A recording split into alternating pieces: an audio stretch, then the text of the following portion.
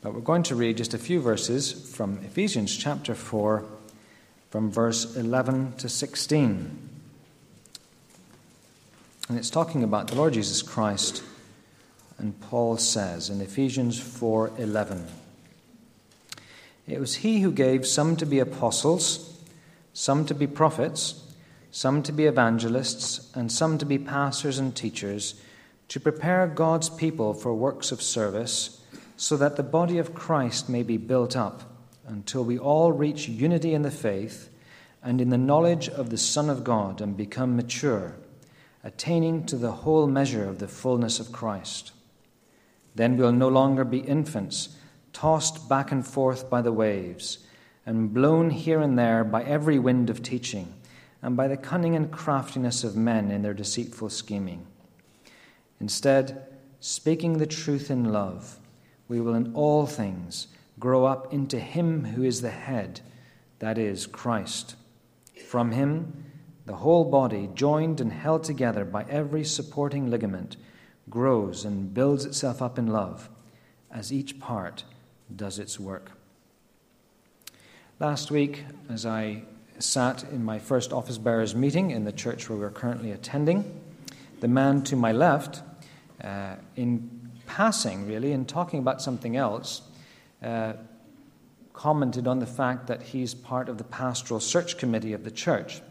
And he said the following, and I quote, "If we ever do find a suitable candidate, I want to make clear I'll be voting against." That's a quote. I was surprised at that from a member of the Pastoral Search Committee and wondered if we were stumbling on one of the reasons why the church has struggled for so many years to find a pastor. We don't have one at the moment. And was looking for him to sort of unpack that a little bit more. And he added, "I've had 2 pastors, and quite frankly, I'd be happy if I never have another one." Of course, there's reasons, aren't there? Spain's full of people, or maybe not full of people, but there are many people hurting because of wounds received from dictatorial or divisive pastors in the past, pastors or other different Christian leaders. And it made me so grateful, right? At that very moment, I was thinking about it. I was so grateful for the experience that I've had with many of you here at Windsor. Grateful for those who've pastored me in the past. Grateful for an experience of church life marked by consensus, wisdom from church leadership, mutual respect between eldership and membership, and harmony in church life. And I am so grateful for that. When you've experienced it, you think, why wouldn't people want to have that? But when you haven't had it, it looks rather different. Why are leaders so important in church life? Well, in this brief passage that we've read, Paul seems to be thinking of 4 steps that lead one to the other. He seems to say that pastors and teachers, at the end of verse 11, are there to prepare God's people, you could call that training, for service that leads to growth into maturity. There's 4 key words for you that you can take away from this passage. Training for service that leads to growth into maturity. And we'll just take them each in turn very briefly this morning. Training. Better spiritual formation. Because whilst it doesn't exclude the idea of courses for developing practical skills in ministry, the main emphasis here clearly is that the pastors and teachers are going to be using God's Word. That's what those 5 groups of people in the life of the church have in common. Because Paul mentions apostles, prophets, evangelists, pastors, and teachers. The apostles and prophets revealed God's Word. The evangelists spread God's Word. And pastors and teachers form others and shape them with God's Word. How do they do that? Well, they preach and they teach. They lead and they counsel according to the principles of God's Word. And in that way are shaping others. For what? For service, says Paul. He says, pastors and teachers prepare God's people for works of service. And it's important straight away to notice that the service is the service of all God's people. In the past, sometimes there was a pattern of speech in Christian churches to talk about the ministry carried out by the minister. But it's very clear from this passage that Paul is thinking in terms of the service that we all do, that we all serve, that we all work in different ways. And if that doesn't happen, the body cannot grow. If we look at verse 16, he says, the whole body grows and builds itself up in love as each part does its work. There's different gifts. Isn't it amazing? God makes every snowflake different and every person different. And there's that whole range of gifts mentioned in the New Testament, at least 20 of them, and I don't think they're meant to be exhaustive lists. Everything from hospitality to showing mercy to administration to leadership to preaching to teaching to praying to giving and on and on. And we're all different. And we all have a different role to play. But we need them all. So then perhaps we don't need pastors. They're no better than anybody else. Maybe you could save money for the new building project. They're not better, simply different. Is your thumb better than your fingers? Well, I think it's a very strange way of thinking about things. But together with the fingers, the thumb allows us to grip things, working together.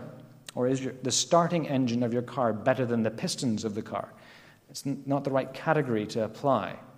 But the starting engine does get the rest of the motor working. And the preaching and teaching and counseling of God's Word motivates the other gifts into action. It reveals them because there are people who are convinced they have the gift of encouragement. And then you come along afterwards and help the person to their feet who has just been encouraged. Do we know people like that? And there's other people who are convinced that what they do is not a gift at all. And yet, when they administer, things fall into place. And other people instinctively look to them and follow their lead. They are clearly leading. And yet they think they're just doing what comes naturally. But it's their gift. And the elders discern it. So they discern and encourage and motivate and coordinate those gifts. I like the image of an orchestra. Recently, just about 3 weeks ago, I saw the film Amadeus again, which was made before about 50% of the congregation was born.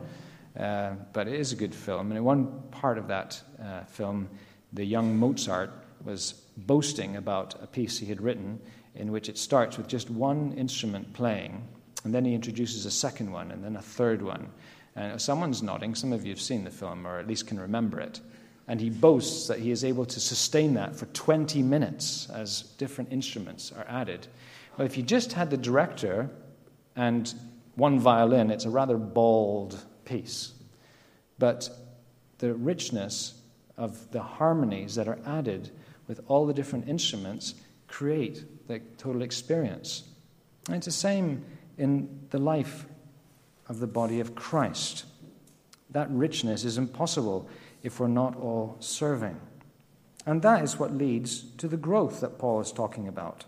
He talks about growth in two different aspects.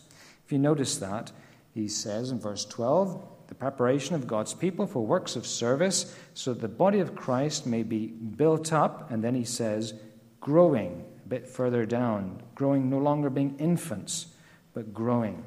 In what aspects do we grow? Verse 13, in the faith, in what we believe, in increasing understanding of what God has revealed through his word. But not only in that, but in the experience of Christ. I think that's what Paul is driving at when he talks about the knowledge of the Son of God in the middle of verse 13. I currently am mentoring a student who's doing the systematic theology course, and one of the things they have to do every week is write an addition to their own personal statement of faith. They read what Augustine said about something, or Wesley, or Calvin, or whoever, and then they have to decide, what do I believe? And add another sentence to their personal statement of belief and defend that from passages of Scripture. That's a useful exercise. Here's another one. Imagine that we are blind and no longer able to read more of God's Word. Imagine that we become deaf and are unable to hear more of what other people tell us. And now we have to speak, drawing only from our memory of our experience of God.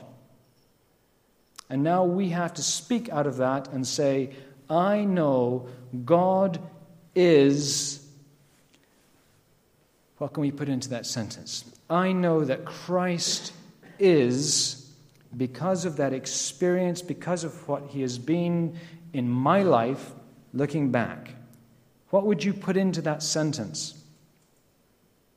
The experience of Christ. How far have we grown in that aspect? And it's, I think, so fascinating that Paul expects this to lead to increasing unity until we reach unity in the faith and in the knowledge of the Son of God. Part of the richness of Christian fellowship is that you can go around the world, meet people that you've never come across before, and speak about Christ, and you can sense a sort of glow in the other person because they love Christ too. And you don't create that bond. You don't forge that. It's there because the Spirit of God is dwelling in that person as in you. And it almost seems like Paul has in mind a picture where from all over the earth we're growing towards each other, towards Omega Point, where we all reach together an overlapping and deepening experience of who Christ really is. I find this stunning. There's something in this that I have to admit moves me. And then we notice the stunning little word, the shortest word in English, in a way, in the passage, we. Until we become mature. Then, verse 14, we will no longer be infants. Do you understand the implications of Paul writing we in that sentence? It means that there's a limit to how far he can grow if the Ephesians don't grow. Growth comes together. You can't build the right-hand side of a house right up to the roof without starting with the foundations and the ground floor and the first floor of the left-hand side of the house. A baby's legs don't grow to full size, and then afterwards its spinal column growing to adult size, and then after that its arms grow to No, it grows in harmony. The whole body grows together in parallel. We've already moved into the fourth concept that Paul talks about, reaching maturity. What is he talking about? 3 things about that maturity. It means stability, verse 14. No longer being infants tossed back and forth by the waves and the winds, not blown about by every latest fashion in thinking, reacting to it, understanding it, yes, not blown about by it. Not seduced, because once you've tasted God, what else can possibly compare to that? Stability and harmony. Speaking the truth in love. God builds us up. God gives us His Spirit. God gives us His Word. But His truth normally is mediated to us through other people. Speaking the truth in love. Because we all have our blind points, our blind spots. In roundabouts, you should always look out for L drivers and missionaries who are used to driving on the other side of the road and are looking over the wrong shoulder, trying to work out where their blind spot is. There are things that I will never see about myself unless you and other people who love me will take me aside and say, Andrew, do you not realize that when you said that, you really hurt that other person? Andrew, do you really think you're doing the right thing when you do that? Andrew, there's this area in your life, you're still struggling here. It's years now. What can we do together? Can we be mutually accountable? Can we pray for each other? We're not going to grow beyond a certain place without interdependence with other people in the body. Families are meant to be where we learn to love, and church families also. Speaking the truth in love. There's things about myself I'll never see, and there's aspects of Christ's glory I will never learn to appreciate unless you help me, unless other people contribute too. The third and final aspect of that maturity that Paul is talking about is ongoing growth, because we don't stop It's as if a reaction begins. He talks about growing in all things up into Christ in verse 15. And this staggering phrase in verse 13, maturity attaining to the whole measure of the fullness of Christ. Paul expects local church, as part of the universal church, to grow into a maturity that reflects the image of Christ. The final frontier is not space. I didn't do my research to find out how many years it takes for any space vehicle that we launch to even get to the edge of our solar system. And of course, that's just, dipping a toe into the edge of the pond. As a child, I used to walk along in the beach in Spain and look out and just look at the horizon. You'd go in till you're up to here and then think, miles into the ocean. How far have we got into knowing who Christ really is? And Paul expects that the church will put together the shattered million pieces of that mirror, shattered in the fall, so that finally the glory of Christ may be reflected to the universe. That's what we're aiming for. Doesn't it capture us? We're only just writing the first sentence in the first paragraph of the introduction, as C.S. Lewis said at the end of his Narnia books. What are Christian leaders for? They're to train God's people for service, leading to growth into ever-deepening maturity. I've had 4 objectives in this brief time with you in God's Word this morning. I didn't tell you at the beginning, but I want to thank you for your support as we seek to do what little we can to train leaders for evangelical churches in Spain. Secondly, I've wanted to encourage you to value what you have. Christian leaders serving in sincerity and out of a heart that wants to serve Christ are a great gift to a local church. I want to motivate you to do your part, because we need it all. We need all the richness and diversity of the gifts that Christ gives by his Spirit. And finally, I want to send you home a little hungry. I don't mean late for your dinner. I want to send you home a little hungry for more of Christ. May God grant that to us.